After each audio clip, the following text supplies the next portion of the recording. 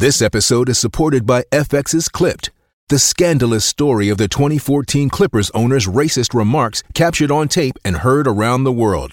The series charts the tape's impact on a dysfunctional basketball organization striving to win against their reputation as the most cursed team in the league. Starring Lawrence Fishburne, Jackie Weaver, Cleopatra Coleman, and Ed O'Neill. FX's Clipped, streaming June 4th, only on Hulu. When you need mealtime inspiration, it's worth shopping Kroger, where you'll find over 30,000 mouth-watering choices that excite your inner foodie. And no matter what tasty choice you make, you'll enjoy our everyday low prices, plus extra ways to save, like digital coupons worth over $600 each week. You can also save up to $1 off per gallon at the pump with fuel points. More savings and more inspiring flavors make shopping Kroger worth it every time. Kroger, fresh for everyone. Fuel restrictions apply.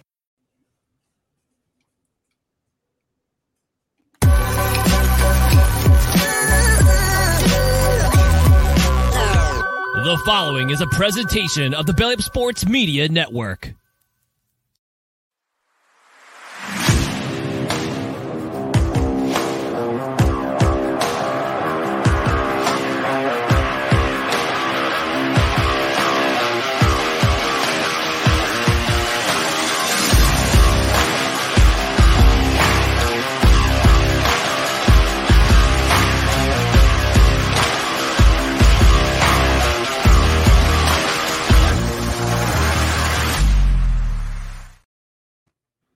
Podcast time, everybody.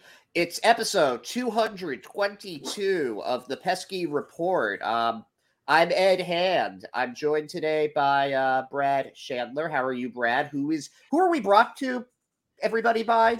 We are brought to you by Belly Up Sports Media. I'm doing fantastic, Ed. How are you? You know, I'm good. I just found out that I don't have to go into work tomorrow because of the snow, so that's pretty cool. Getting ready to finally watch some World Baseball Classic after this. I'm going to try to catch the tail end of Israel, Puerto Rico. Going to catch some of, I think it's the U.S. and Canada are having their cage match. So I'm pretty excited to finally see that 200-year rivalry come to a head. But, you know, I'm also excited because we've got a guy on today to talk about the Los Angeles Dodgers, who in a lot of ways I have found to have some weird parallels with the Red Sox. I mostly think back to the 2003, 2004, that time when a bunch of Red Sox just inexplicably ended up there from Boston. They had Derek Lowe, Nomar Garciaparra, Hideo Nomo, who came up with the Dodgers, went to the Red Sox, then came back to the Dodgers. Shea Hillenbrand was there. Grady Little was the manager. There were a lot of those guys. And now the Red Sox have a bunch of Dodgers. The Dodgers have a few Red Sox, but, it's sort of parallels there. So that's kind of our lead-in for introducing Jake Reiner of KCAL News and the Incline podcast. How are you doing today, Jake? I'm great, guys. Thank you so much for having me. Boy, I hadn't thought about Shea Hillenbrand in a long time, so that was quite the deep cut. But also, a bunch of trades between the Dodgers and Red Sox over the years. The other one that comes to mind, Manny Ramirez, that was a huge one, and obviously Mookie Betts more recently. Yeah, we don't have to talk about that one quite. A lot of people are still upset about that one. Oh, I know. I couldn't believe it when it happened, honestly. Yeah, I don't think a lot of us could believe that. I was cautiously optimistic at the time. I'm a big prospects guy. I liked Verdugo. I still like Verdugo. I liked Jeter Downs a lot at the time. You can say it's because of the lockout. You can say that they moved him up too aggressively. It doesn't matter. It didn't work with him. He's not with the team anymore, and Mookie Betts is going to end his career in Los Angeles. You guys won that trade. Congratulations. Thank you. How did you feel about that at the time? What was the general take on Verdugo at that point in Los Angeles? We kind of felt that Verdugo had a lot of promise, and he showed flashes of how good he could be. There was that stretch there in 2019 where it was the first time ever 3 rookies had hit back-to-back walk-off home runs, and he was one of them. The other two, Matt Beatty and Will Smith. And we thought that he had a lot of swag, definitely a great clubhouse guy, great teammate. But we never really got to see his full potential. And we thought, well, we're going to get to see it with the Red Sox because he was the main piece in that trade.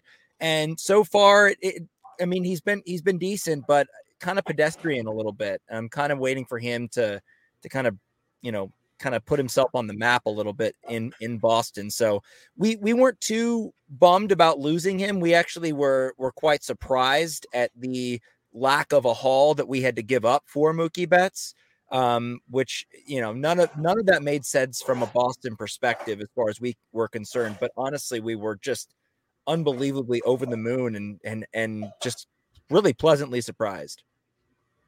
Yeah, it seems like he's lived up to it there too. Like, has he exceeded your expectations?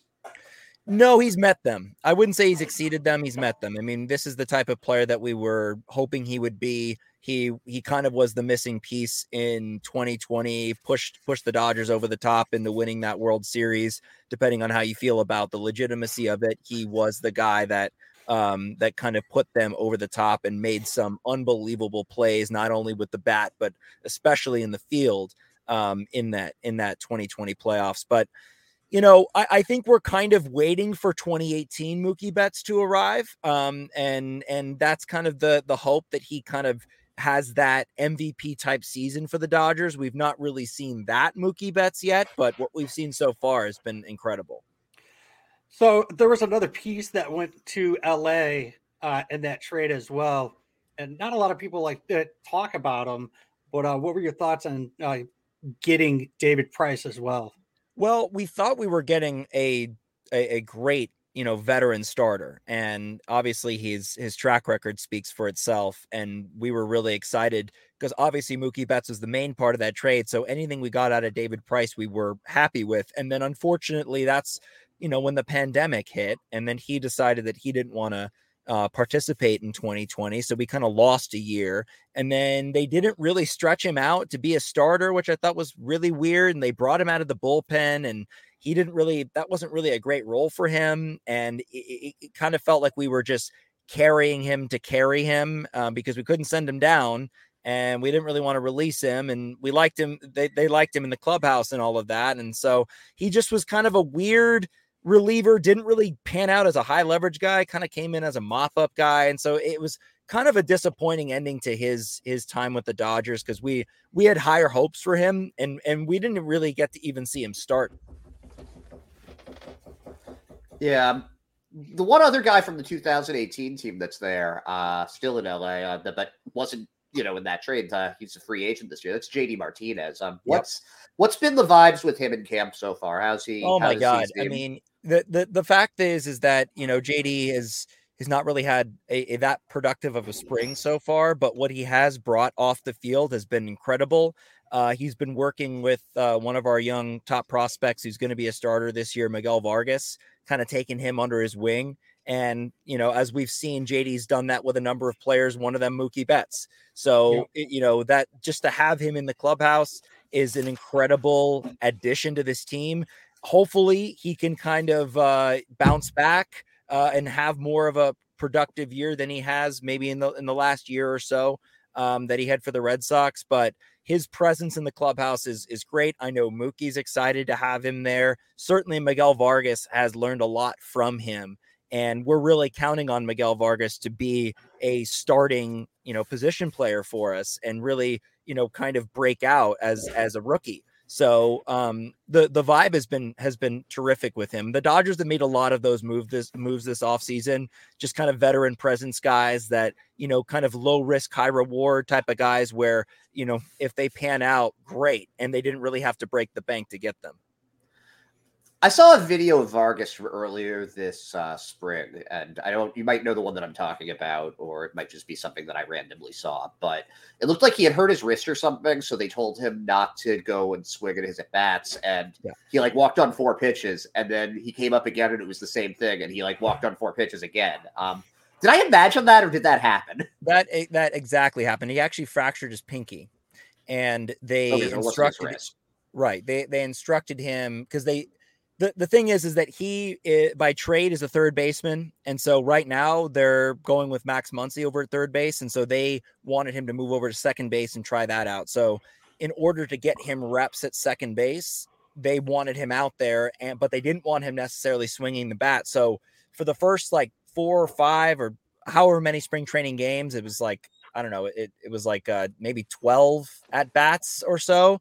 He didn't swing at all. And he actually drew like 4 walks in that time, which is kind of crazy when you think about it. No, the other team knowing that he wasn't going to swing. I mean, you'd think you would just kind of place it down the middle, all you had to do. And they ended up walking him. So yeah, that was a strategy for him to not only play the field, but also to get the timing down, see pitches. So yeah, no, you did not imagine that. Yeah, I saw that too. I thought that was absolutely insane. There's another rookie that I actually have a lot of questions about, because there's a guy still on the free agency market that would fill, from my perspective, would fill his position, and that free agent is Jurickson Profar. But the Dodgers are giving, I believe it's left. I might. You please correct me if I'm wrong on this, but James Outman, who came up towards the end of last season and really just hit the crap out of the ball, but kind of an older rookie. Is he being given the keys to the castle? Well, I'm sure if you polled Dodgers fans, they would want him to get the keys to the castle. I certainly have been, banging my fist on the table to get him to be the starting center fielder. I think he's earned it. I don't know if you knew this, but in AAA last year, he hit 2 cycles. I mean, he's just an absolute beast. I truly think that AAA is just not difficult enough for him. I mean, he really does need to be at the major league level. And right now the Dodgers have an interesting center field competition going on. That, Bellinger went to the Cubs, so they're trying Outman out there, Jason Hayward, and they're trying a few others. Trace Thompson is another one that they're giving a shot out there. I think Captain that, Britain. yeah, I think that Great Britain, so bizarre. I think that he should be the starting center fielder, James Outman, but Dave Roberts has not been he's been very non-committal. He's been very he's been great or whatever, but he's not saying yep, he's going to make the team out of center. I mean, he's hitting over just under 400 this spring. I mean, he's absolutely tearing it up. And if he doesn't make the major league roster, it'll be because he has options and the other guys don't. And so that's going to be frustrating, but the Dodgers have made a point this offseason that they were going to cut salary and they're going to give their rookies and their top prospects a shot at it. So if that's what they're saying, then I want them to put their money where their mouth is. And I would totally give James Outman the keys to the castle. I think he's earned it at this point. Speaking of Roberts, I know that a lot of Red Sox fans love Dave Roberts. How could you not? It seems as though there's conflicting feelings on him from the Dodgers fan base. He's not good when it comes to the playoffs, or he's not a good manager is what I see. What are your thoughts? Historically, I've been very critical of Dave Roberts. First, the positives. He's a great players manager. He's great at managing a clubhouse. He's had superstar talent. Every single year he's been the manager since 2016. I mean, just all-star rosters. So for him to kind of manage those egos and get those guys to kind of buy in and play hard, that's a feat in and of itself. The problem with him is that when it gets down to it in the playoffs, he's a very, very shaky manager when it comes to pitching decisions. He usually makes 1 or 2 just colossal mistakes. And it's taking Rich Hill out? Yes, that would be one of them. Rich Hill, 2019 NLDS Game 5, bringing Clayton Kershaw inexplicably out of the bullpen for no reason. Those types of moves are just catastrophic. And there's debate about how much control he actually has in a game. Because, as you know, Andrew Friedman, president of baseball operations, and his team, they're very methodical and they do a lot of game planning, and there's a lot that's decided before first pitch about how the game's going to go. But by all accounts, they say that once the game starts, every decision is made by Dave Roberts, but it's heavily influenced by the game plan. So it's not like he's ever really, veering off the game plan. But the problem with him is that I don't know whether or not the game plan is the problem or his gut is the problem. I don't know which one he's going with. So it's very frustrating though, because he's the one that wears it after the game. He's the one that says that he makes these decisions. These are why his sort of every line that he always gives after a really bad pitching decision. It's like, I like that guy in that spot. That's kind of the running joke in LA. It's like, I like that guy in that spot. Oh, do you? It is, it's hard. And also on the other side of it, it's like, he's had these all-star rosters. You kind of expect at least one more title in there. Like, that's been the most frustrating thing. It's like every year the Dodgers have this stacked roster. They've got one title to show for it, and it was in a shortened season. And every year that they don't win a title after that, that shortened season title becomes kind of less and less, impactful for Dodgers fans. I certainly feel that way.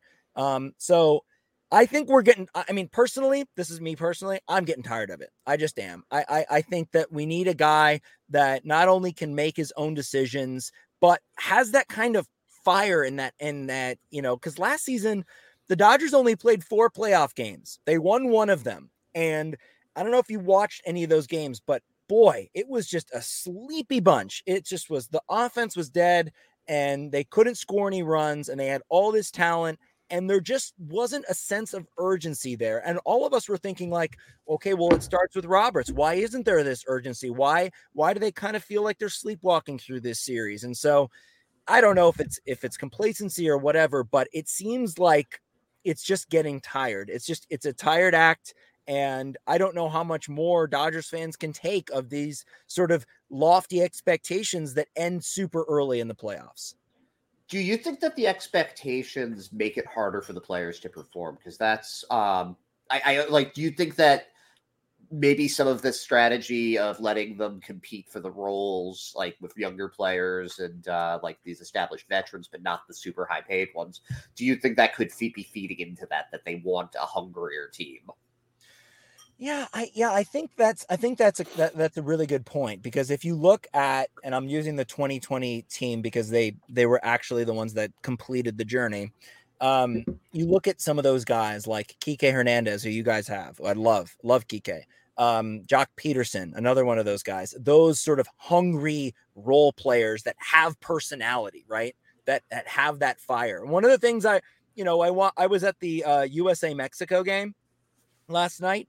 I mean, first of all, it was like an electric atmosphere, and the majority of the fans were the supporting the Mexican team. But their dugout, their players fired up from the jump, and they were all just hopping out of the dugout. It was a party. You look over at the USA side, who's leading that team? It really reminded me of the 2022 Dodgers, the guys that you have a stacked lineup, an all-star lineup, Mookie Betts, Freddie Freeman, Will Smith, Justin Turner, Max Muncy, all of those guys. And there just wasn't that fire or that passion. And it kind of feels that way with this Team USA right now, where it's like you got Mookie Betts, Mike Trout, Paul Goldschmidt, Nolan Arenado, all really talented guys, but all kind of the same player, Yeah. And I mean, it feels like that's actually been something that's kind of followed Mike Trout throughout his entire career. When he's never, there's obviously the famous he's never made the playoffs thing with Trout, but that's yeah. But did you like not win any games? And that almost no. It's like if you get to the playoffs and you don't win anything, did you really make the playoffs? Right. Yeah. And honestly, I don't know Mike Trout personally. I'm not in his head. I don't know anybody in his circle. So this is just me saying things, but from an outside perspective, it just looks like Mike Trout's just not the type of player that really wants to win. I mean, he signed a huge contract extension with the Angels, knowing everything he knows about that organization, everything he knows. And he signed an extension there. What does that tell you? And then you got Shohei Ohtani, who, let's give him the benefit of the doubt. Maybe he didn't know when he signed with the Angels originally what it was going to be like, but he certainly spent enough time there to know that, hey, he doesn't want to be there anymore. He certainly wants to win. So that's kind of the difference between those two players, is that Mike Trout just doesn't have that desire, not only to not be the face of baseball, but also that, like winning a World Series is kind of secondary. You know, he likes baseball, maybe loves it, but like winning a title doesn't seem like it's one of his priorities. At least he doesn't vocalize it. Is Mike Trout really the face of baseball right now? Well, they've tried to make him that. I mean, he's certainly been the best player in baseball, and that's kind of how it goes, right? It's like LeBron James has been the best basketball player in the NBA for however long, and he's kind of the face of the NBA, or has been for that long of a time. And usually the best player in the game is the face, but that's been the problem with baseball, hasn't it? It's like they can't find that guy, you know, and Shohei Ohtani is kind of like their next opportunity, that if he continues the way he's going. I'm glad that you brought up Ohtani. And I think Brad might be going the same place. Did you see the video of the home run ball that he hit? That the Japanese fans were literally just like, "Here, you can take a picture of this," and they're like, "Oh, take a picture." It's like, if there's anything that I want our fans in MLB, like our baseball fans, to like take away from the World Baseball Classic, is one, it's okay to go absolutely apeshit crazy and like bring bongos and whatnot and, you know, support your team. And B, like, show respect. If someone, like, it would be awesome if someone caught a home run ball, if I could just like, hey, I took a picture of Shohei Ohtani's home run ball at, say, Fenway Park. You know damn well that's not going to happen. But this is the reason why I say that Mike Trout's not the face of baseball. I think Shohei is, because of the way he's a two-way player. That video of him of that baseball being shared, over 1 million views. Yep. And I believe Jared Carrabis actually made a statement on this, where like the last out in the World Series only had 500,000 or less than 500,000 views. Yep. Yeah. I mean, that's the one thing that I've taken away, and I've seen a few WBC games, is that the passion for baseball is there. I don't know why MLB can't tap into it or figure out how to do it. But Shohei Ohtani, I believe, is that gateway to that, you know, that passionate fan base, not even just the Japanese fans, but like all of the different nations, you know, the Mexican team, the Dominican team. I mean, all of the different nations that are competing in this all have that.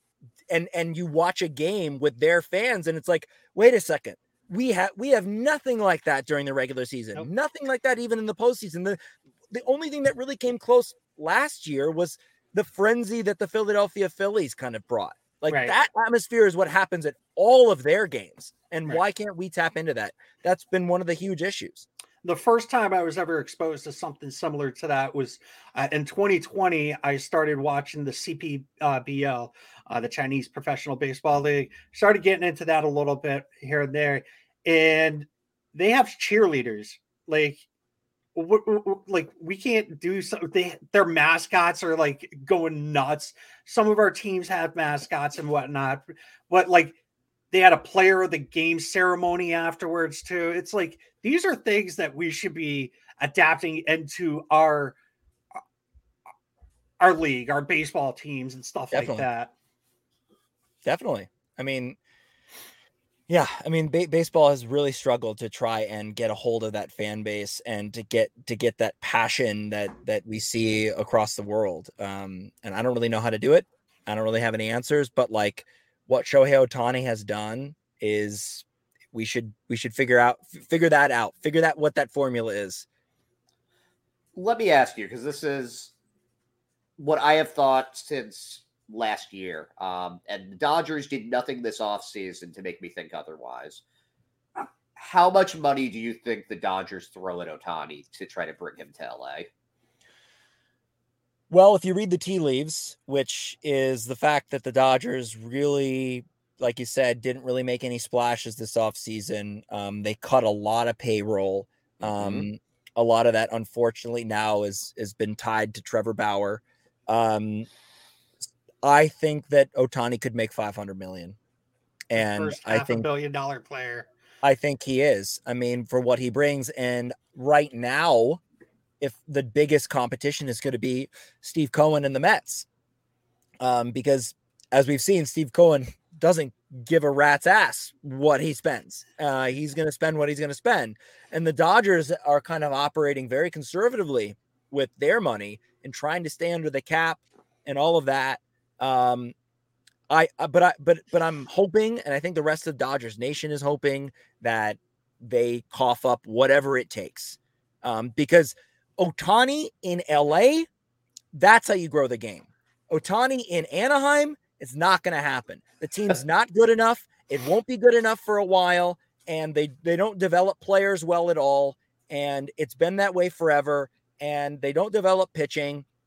They can't market a guy like Shohei Ohtani. It just won't work there. And especially now that Artie Moreno has said he's sticking around, he's not selling the team, that was another huge blow to Ohtani staying in Anaheim.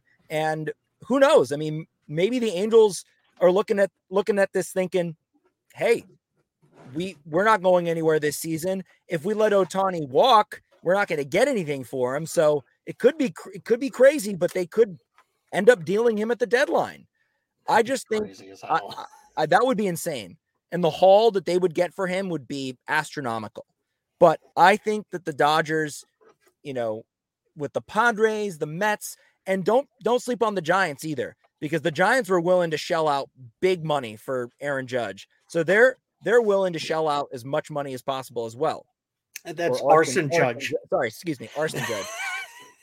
Yeah, thank you for the correction. And I think that those are the biggest teams that will be involved. And I'm hoping, because I'm a Dodgers fan, I'm hoping that he comes to LA, because I really feel that Ohtani in LA, that's how you grow the game. You put him on the you put him as the face of a franchise like the Dodgers, who are always successful, or at least have been successful over the last decade plus, and will continue to be. That's a start. So we're on the same page then, that Shohei is the future in LA. At least that seems to be the move that they're making. That's what we're all hoping for.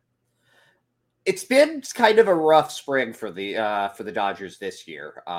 It seems to me, at least, and I think I say this mostly just because they lost their shortstop before the season even started. How much does the Gavin Lux injury take back the Dodgers this year? That's a good question, because I was thinking about this, and I don't think that it really sets them back that much, because they were relying on Gavin Lux, obviously, to be the shortstop and to kind of have a breakout year. But as we've seen with him historically, he is injury prone. So the fact is that he may have gotten injured anyway, right? And they're going to have to rely on the other guys anyway. But it doesn't hurt as much as if it was an injury to Freddie Freeman or Mookie Betts or Will Smith or any of the other guys that they're relying on with the offense. I think the Dodgers have a serviceable replacement in Miguel Rojas. Defensively, he's an upgrade defensively. That's a no-brainer. Looks like a second baseman, I thought. His natural position, I believe, is shortstop. And whatever they get with his bat is going to be a bonus. And he looks really good this spring. But I don't think it really sets them back for how I thought they were going to do anyway this year, which is, I believe that they're going to contend for the NL West, and they're going to be right there with the Padres. They may not win 111 games. I guarantee you they won't. But they'll win 90 plus, 95, which is still good enough. And I think that, we'll see how the Padres. My thing about the Padres is a lot of it. They've had a lot of great off seasons, or so they say, or they've won a lot of off seasons. They always win the off season. They always win the off season, but the championships aren't won on paper. So let's see what happens with them. They're the biggest wait and see team that I've ever followed, because you just have to wait and see. They haven't proven themselves yet. And in fact, last season was kind of the first time that they really made that step forward to put themselves on the map by knocking the Dodgers out of the playoffs. I actually have a question about Will Smith. Did you happen to see what happened between him and Randy Arozarena last night? Very bizarre. Yes.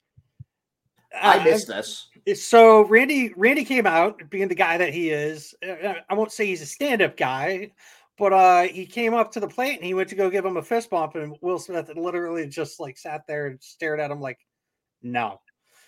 And he did it twice. What? Oh, he did twice. I didn't know that. Wait, like separate at bats or like separate at bats? What? Yeah. I mean, I don't know what that is. I mean, they asked him after the game, and he sort of said that it was like he left him hanging and whatever. And I don't know if you heard what Will Smith said, because I didn't know if they asked him or if he said anything about it. It's weird because Will Smith is like the most boring dude on the planet. Like, literally never gets upset about anything, never argues a call, very even keeled, very seldom shows any emotion. So for him to do that, kind of weird. Don't know if there was any residual stuff left over from the 2020 World Series when the Dodgers played the Rays. Who the hell knows? But to me, it seemed very odd. I don't know if I should read into it at all, because it just seems so out of character for him. But yeah, it is what it looked like. I mean, certainly Rosarena held out his fist. Will Smith did nothing in return. He just stared at him and smiled. Yeah, Like, I don't know. what? I mean, I don't. And Will Smith doesn't strike me as this sort of like competitive, like fierce, like I don't know. Kobe Bryant comes to mind. Like Kobe Bryant would pull something like that, right? Where he wouldn't, like, get that out of my face. Yeah, exactly. Get out of my face. Will Smith is not that type of guy. So it just seemed very bizarre to me, and I don't really know what it means, but definitely out of character. So I've got a fan question, and this is actually a question that I have as well. And this is from Noah Powell. Is Evan Phillips most likely the closer? If not, how do you feel they'll address that? Well, if you ask most Dodgers fans, they'll say they want Evan Phillips as the closer, and he certainly earned it. I mean, he was unhittable last year. Burst onto the scene. Absolutely their best reliever, their best fireman. And that was one of my biggest criticisms of Dave Roberts in that final game where the Dodgers got eliminated by the Padres. Where the hell was he? Like, there was a clear spot to use him, which was in that 7th inning when the Padres started to rally and Tommy Kahnle and Yency Almonte got into trouble. Why didn't they bring in Evan Phillips to put out the fire? They literally did it every single other time during the regular season, which is why it really upset me that that's how it transpired. And then they ended up using him in the next inning. Well, they already lost the lead at that point. So what's the point? Evan Phillips, I don't think that they're going to name a closer. They haven't indicated that that's what they're going to do. And after Kenley Jansen left last season, it was like they didn't have a closer either. And then they kind of made this weird AJ Pollock for Craig Kimbrell trade. And then Craig didn't really pan out at all. He didn't even make the postseason roster. So I think what the Dodgers are going to do is they're going to mix and match, and they're going to use Evan Phillips in the role that they always use him in, which is what's the most important part of the game, what's the most important part of the lineup, and send him out there and mow them down. So I mean, ideally, right, they would use someone like, I don't know, Daniel Hudson if he's healthy to be the closer. He's got closing experience. He closed for the Nationals. He won a World Series as the closer there. So that would be my pick, to kind of have a guy that you want to name. But I think they like using Evan Phillips in all sorts of situations, that they'll just use him that way. Now, it could be the case where they could use it. They could name him as the closer at some point. But right now, since they haven't committed to it, which, by the way, there's no reason not to. If you wanted to name him the closer, he's earned it. He is our best reliever, hands down. And the fact that they don't have Treinen this year, I think that they will use him more, as the Treinen role that they used Treinen in 2020 and 21. So what you're saying is that the Dodgers are going to probably go with the closer by committee? That's what it sounds like, because they haven't declared anything yet. So that's what I'm going with right now.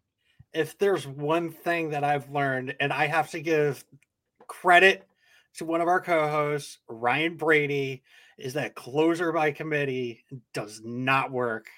And when they announced that we had signed Jansen, I don't think I've ever seen another person happier about somebody getting signed. Like, he hates Chaim Bloom. and he was How so have happy you? for Chaim Bloom. I have a question. How have you guys liked Jansen? Do you like him? I'm a fan of Jansen. He led the league last year. I think it was the National League in saves last year. So the fact that we haven't had a closer basically since Kimbrel, and we actually have one now, an established one, and he's working on his timing and whatnot, like because of the pitch clock. So his the way he's pitching now is a lot different than what it looked like when he was with the Dodgers. He's not taking 20 minutes between pitches. But I mean, that's not by choice. I know it's not by choice, but still, it's nice to see that, between him and who's the Houston dude that does the rock the baby thing. Luis Garcia, yeah. Yeah, like I hated that. That was probably the most annoying thing in the world. I know, and especially because it was the Astros. See, that's where we differ, and I think you and I might butt heads on this one. I do not hate the Astros, but well, that's rich coming from a Red Sox fan. I don't hate the Red Sox. I don't hate the Dodgers either. But I want to wait to make just have a decision or like make a whatchamacallit on Jansen until the season starts. Yeah, with the new rules. Yeah. My concise description for him, I like his cutter. Relievers are volatile. Relievers, and he's got a great track record. Relievers are volatile, and he's like 36. The Dodgers had Craig Kimbrel last season, a freaking gas can. I mean, he just was the most unreliable guy in the ninth inning, which is really unfortunate because he has great stuff. He just couldn't control it. And he was walking guys, wild pitches, hit batters, all of that stuff. So to me, it was like, yeah, did the Dodgers win 111 games with Craig Kimbrel on the roster? But I think they won despite him because their bullpen is one of the best bullpens I've ever seen, and it was excluding him. So I get what you're saying, and typically I'm a kind of an old school guy. Like I'd like to have a closer, but when I want roles, yeah. And the Dodgers have roles. They have guys that they like to use guys in all their position players are the same. They like to use guys in all these different ways, and it works for them. And I think the Dodgers bullpen is strong enough to have a bullpen by committee. But I have a suspicion that at some point they'll name a closer. It just might not be at the beginning of the season. Yeah, I my thought had been Hudson for the exact reasons that you stated. I didn't realize that Evan Phillips was as good as he was until maybe a month ago when I was going through some of the numbers from last year, and I was just like, wait a second, Evan Phillips? Yeah, like what does he throw? Like speed wise, or like what type of a pitcher is he?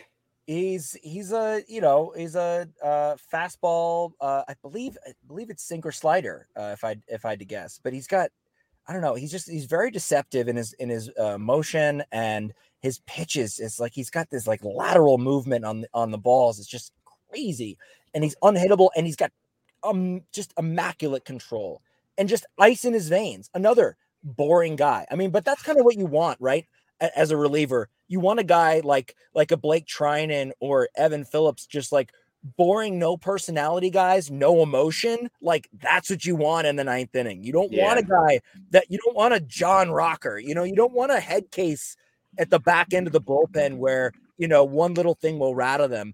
Evan Phillips lives for that moment, lives for those moments. And they the amount of times that they brought him into games where the game was on the line and they brought him into bases loaded, no out situations, and he gets out of it without giving up a run. It's incredible. I've never seen that before. Which is why, again, I say, where the hell was he in that decisive game where they needed to win? Otherwise they went home. And guess what? They didn't lose with their best on the mound. And that's, I'm fine with losing if you have your best, in the lineup on the mound at the plate, like that. I'll take it. But if you're dicking around with other relievers that are good but aren't built for this specific situation, that's when I have a problem. So it looks like he's got 4 pitches. I just pulled this page up on Baseball Savant. A sweeper, cutter, a fastball, and a sinker.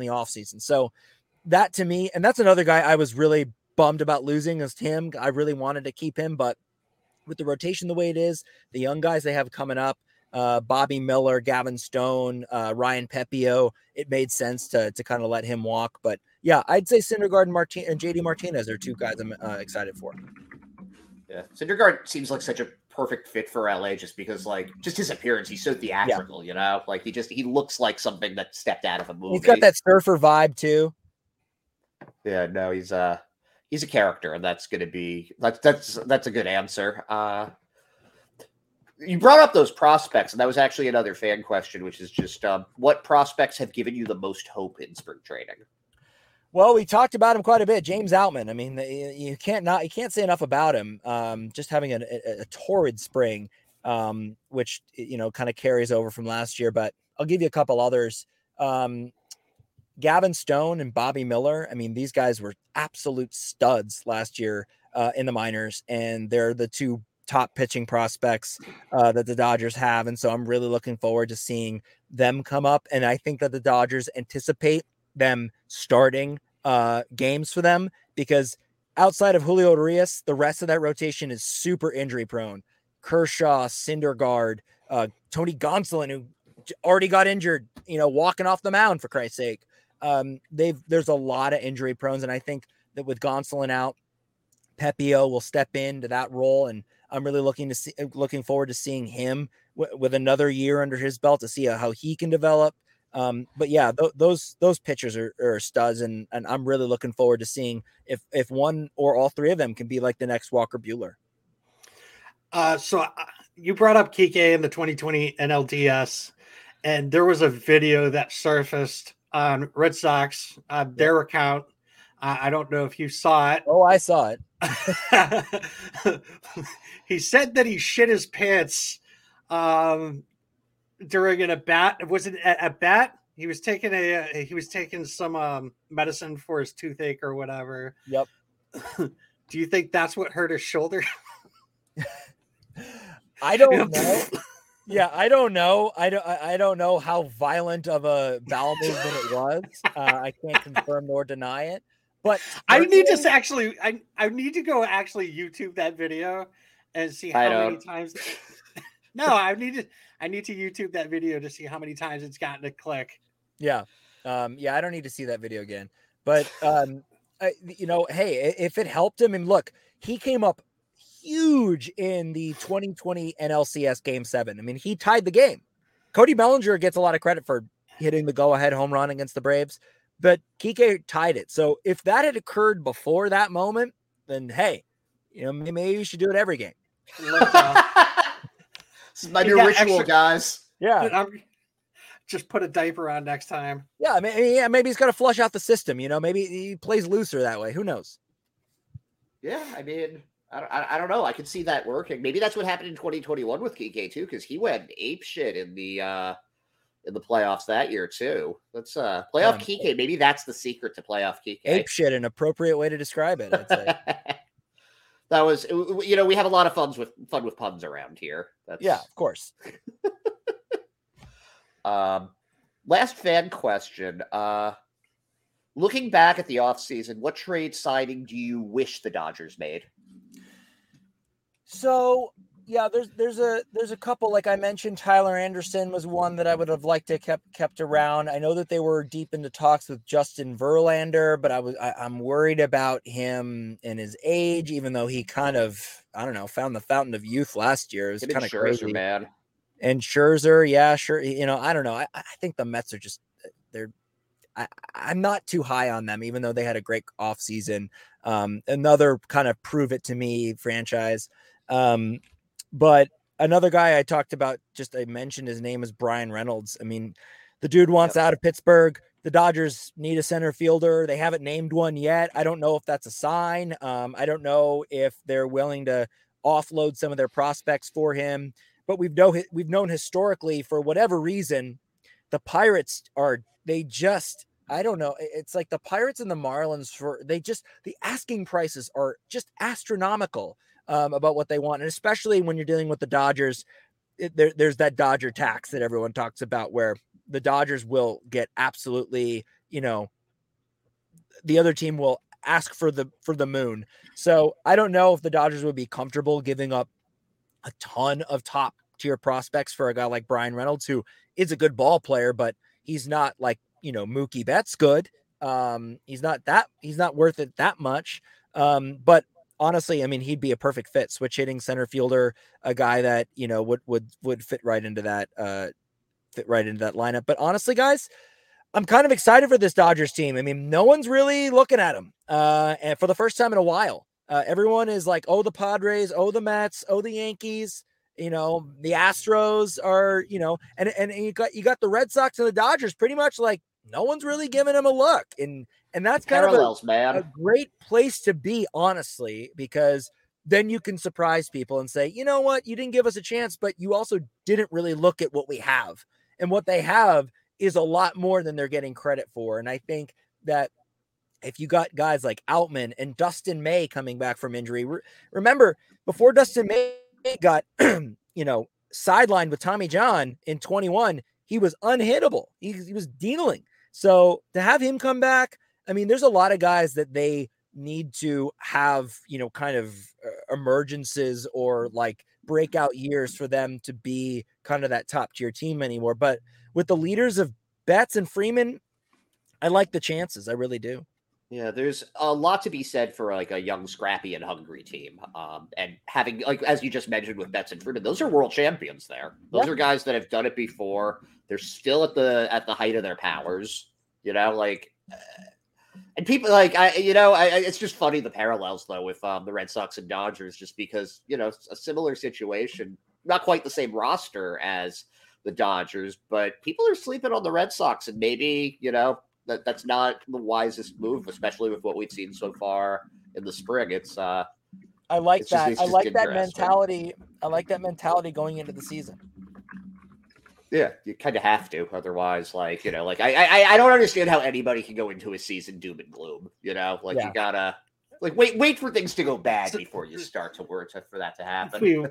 We really want a rivalry between us and whatnot. I mean, Mookie, JD. And then you got Turner, Kenley, and Kike. I know a lot of Doogie. Also, I'm going to throw another name at you guys. I was going to say Chris Martin. That guy, what a find. I mean, he was electric last year. So if he continues that for you guys, you've got a great late inning, high leverage guy.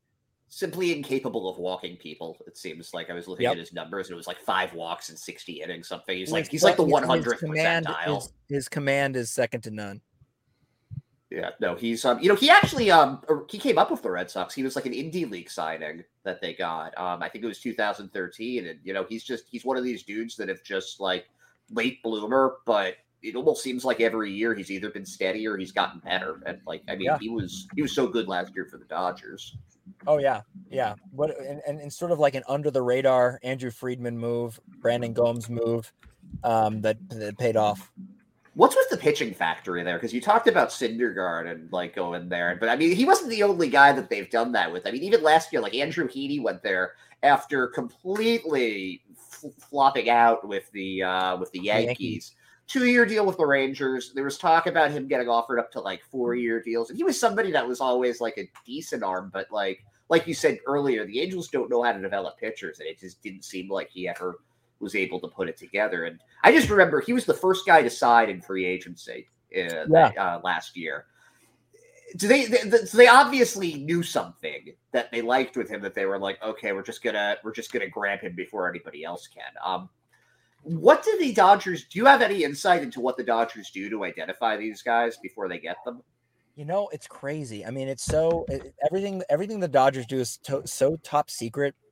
A lot of teams will, they'll have leaks, when trades are being discussed and all of that. And the Dodgers never have any leaks ever. But what it's being called, what we refer to it as, is the Pryor lab, Mark Pryor. The pitching coach, you get in the lab and all of a sudden you become, they I don't know how they do it, but they just elevate the skills that you do have. They see potential and they know how to hone it in. Like Evan Phillips, nobody heard of him. Phil Bickford, who's kind of flamed out a little bit, but when they first got him in 21, outcast for the Brewers. If the Dodgers are picking up someone you've never heard of, that they've got some raw talent somewhere that they haven't unlocked yet. And we say the same thing about the Rays with the AL East, and that makes perfect sense considering who's the grandfather of the Rays, Friedman. Yeah, exactly. You got Shane McClanahan. Who's ever heard of him? You know what I mean? And he becomes the Cy Young Award winner. It's remarkable. It really is, and it's not just pitchers. I mean, did you ever hear of Max Muncy before this? Chris Taylor? I mean, Taylor was an outcast from Seattle. I remember when he was a utility guy there that just couldn't. He was going to be their next great thing, a defense first shortstop, and he was basically out of baseball when the Dodgers got him. And they found a bat in him somehow. I don't know how it works, but it just does. They identify the raw ability that you have. They see the potential, and they're like, well, if we just fix this or tweak that or work on this, then we can get to where we want to be. Now, it doesn't always pan out. You're going to have some flops in there. But it has been unbelievable. I mean, you look at the bullpen last year. I mentioned Yancy Almonte. That guy was an outcast. The Rockies, whatever, never really had success. Comes and becomes a unbelievable high leverage arm. Chris Martin, Andrew Haney. When we signed Andrew Haney, I was like, this guy has never been good ever. He's never stayed healthy. What is this move? Turns out it was a great move. And now I was right about him not being healthy. He barely pitched, but when he did, he was great. And he was the only pitcher that was actually pretty successful as a starter in that Padres series. So what's your final prediction for the Dodgers? What's your where do you think they're going to be? What's the finish if you had to guess right now? It's the Dodgers division to lose.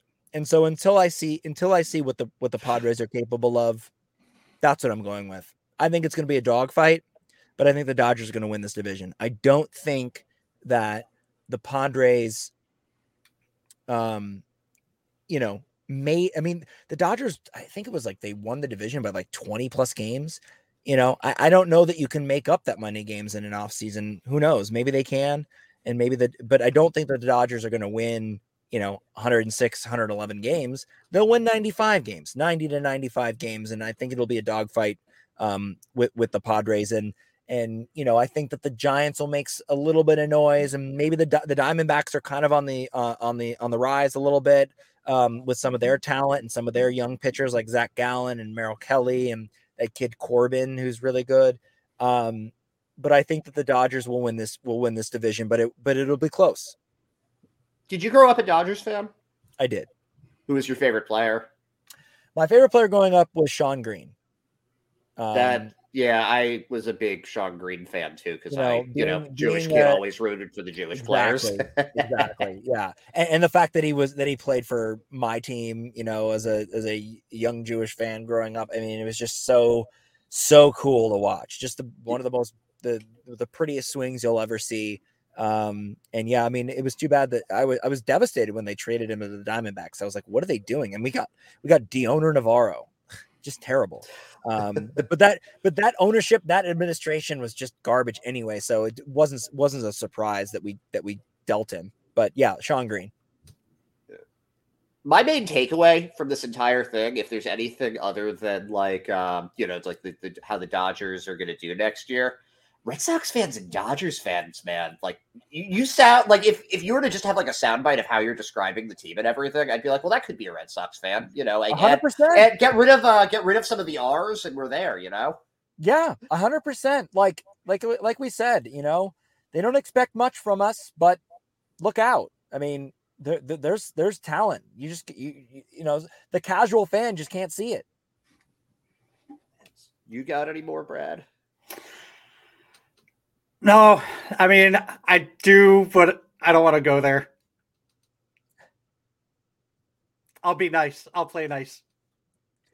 You could go anywhere you want, Brad. Nope. Yeah, Brad, nice. You can't tease us like that and then not say anything. What were your thoughts in 2018 when Dave Roberts pulled Rich Hill and the Red Sox just went on a fucking tear? That was one of the worst managerial decisions I've ever seen. And not only because he took him out when he did, but that if you read afterwards, kind of like the inside of what happened, there was miscommunication. You can't have miscommunication in the World Series. You just can't, especially with the Red Sox being favored. The Red Sox were a juggernaut that year. I mean, just up and down. I mean, this is the height of, Mookie Betts and JD Martinez and just an unbelievable team. Nathan Eovaldi and all those guys. Joe Kelly played for the Dodgers. Yeah, right. He came up with the Dodgers. I thought that move was, and it was one of those at the time, it's like, it's easy to like after the game be like, oh, they should have done this and should have done that. I remember screaming at the TV, "What are you doing? They haven't touched him all game." And this was on the heels of that unbelievable home run by Yasiel Puig with Kobe in the stands and, Eduardo Rodriguez throwing his glove on the ground. I mean, that should have been the moment, Right. that should have been the moment. And they blow it. They bring in freaking Scott Alexander. Why are you doing that? Who else did they bring in? Ryan Madsen, I think they brought in at one point. And like fucking Mitch Moreland. God damn that guy. That ball still hasn't landed. And I was like, this guy, he's been a decent player, but like, come on. It was brutal. I didn't think that the Dodgers, and by the way, I was at the one game that they won that lasted, a full 24 hours. Yeah. I was at that game and I thought, okay, game 4, they win, right? Momentum's on their side. Let's say what would it have been? Tied 2-2, right? Yeah. They tie it 2-2. They got one more game in LA. If they have the momentum, they win game 5. Then you go back to Boston. Who knows, right? And like all the Dodger fans would be like, "Oh yeah, well the Red Sox are going to win anyway that year." You don't know that. You don't know that. You have to win. You win game 4.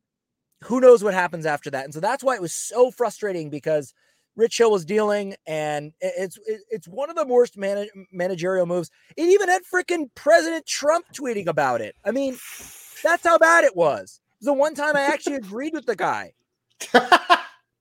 It was just brutal. Yeah, that was one of my worst memories as a Dodgers fan. That moment right there. All right. Well, I'm sure there's another bad memory, and it happened. It happened the very next year. But yeah. Speaking of bad things that have happened to the Dodgers, you guys, I guess this will be my last thing. I'm glad you remembered this. Trevor Bauer had just signed. I don't know how to pronounce their name. He's Yokohama Dana Bay Stars. They just announced it like 50 minutes ago, like while we were on the pod. The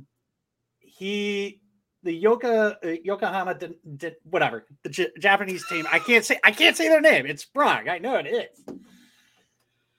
After this, what were your thoughts first when you signed Bauer, and then the thoughts of the allegations and everything that had happened, and then the release of him?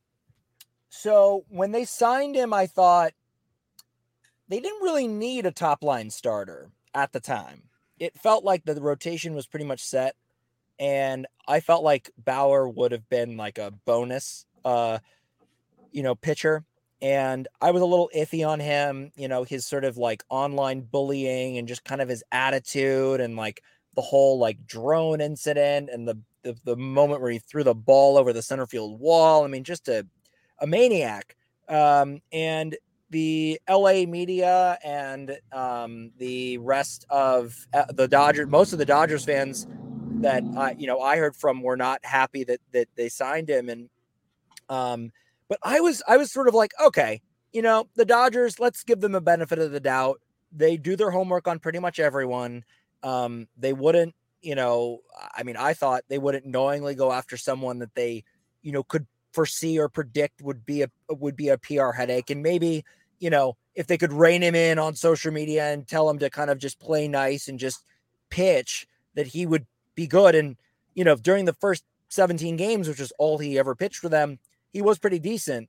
And it looked like we had a guy that was going to be able to eat innings and be a horse. And then he goes and does what he did, which is just horrific. The details are just awful. And you think, okay, it was at that moment when all those details came out, and it was just like, this was a huge mistake. One of the worst, probably the worst free agent signings ever for the Dodgers. And I think once all the details came out and once he was suspended by Major League Baseball, I was like, I'm good. I don't need it anymore. It was, it's like, bro, like you had a chance to just reshape your image, and kind of like what we were talking about with Shohei Ohtani, of like coming to LA and using the market to his advantage. He had that opportunity, and he just absolutely pissed it away because he is who he is. And it just, God, it was so disheartening. And just, I don't know. I can't wrap my head around it. Just everything that came out about it was just so disturbing, and I'm glad he's gone. I was really just when there was a chance that like he could come back to pitch for the Dodgers because they still have to pay him, I was like, I don't even want it. And there was really no other decision for them to make. At that point, they already made the bad PR decision in signing him in the first place. They weren't going to make it again. They weren't going to make the same mistake twice. Yeah. Even if they and that's, there were people saying like, oh, the Red Sox need pitching, they should sign. Nothing is worth the optics for that. No. Nothing is worth bringing in. All of Major League Baseball saw it happen. And all 30 teams, or I guess the rest of the 29 teams, they all looked at it and said, nope, not worth it. Not worth it in the least bit. Agreed. So on that note, I think we're gonna wrap it up now. Do you have anything you want to plug? Yeah. So I co-host the Incline Dodgers podcast. We are one of the top fan Dodgers podcasts out there. And so if you guys are interested in more Dodgers content, more of me, more of my, my other friends, you can, get your podcast wherever you subscribe, wherever you get your podcasts. Yeah, that's basically all I wanted to say. Awesome. We really appreciate you being here. This is honestly, I think, more than anybody that we've had on. This is making me kind of want to root for the Dodgers. So, hey, that's good. You've done your job then. I'm not going to root them over the Red Sox, but it's your national league I feel team. Positive towards them now. Good. I'm glad I was able to do that for you. You could say it's your national league team. There you go. Well, no, my National League team is the Cincinnati Reds. I just know that it's not happening for a while there. So, yeah. But on that note, I saw them in spring training yesterday. And yeah, they got Will Myers hitting third. It's just not good. Yeah, no, I feel, they've got Hunter Green, who will at least be fun to watch because he throws really hard, but it's rough times for the Reds now. Well, on that note, we'll be back tomorrow, I believe, with Not Gay Eddie to talk Yankees. We'll see you guys later.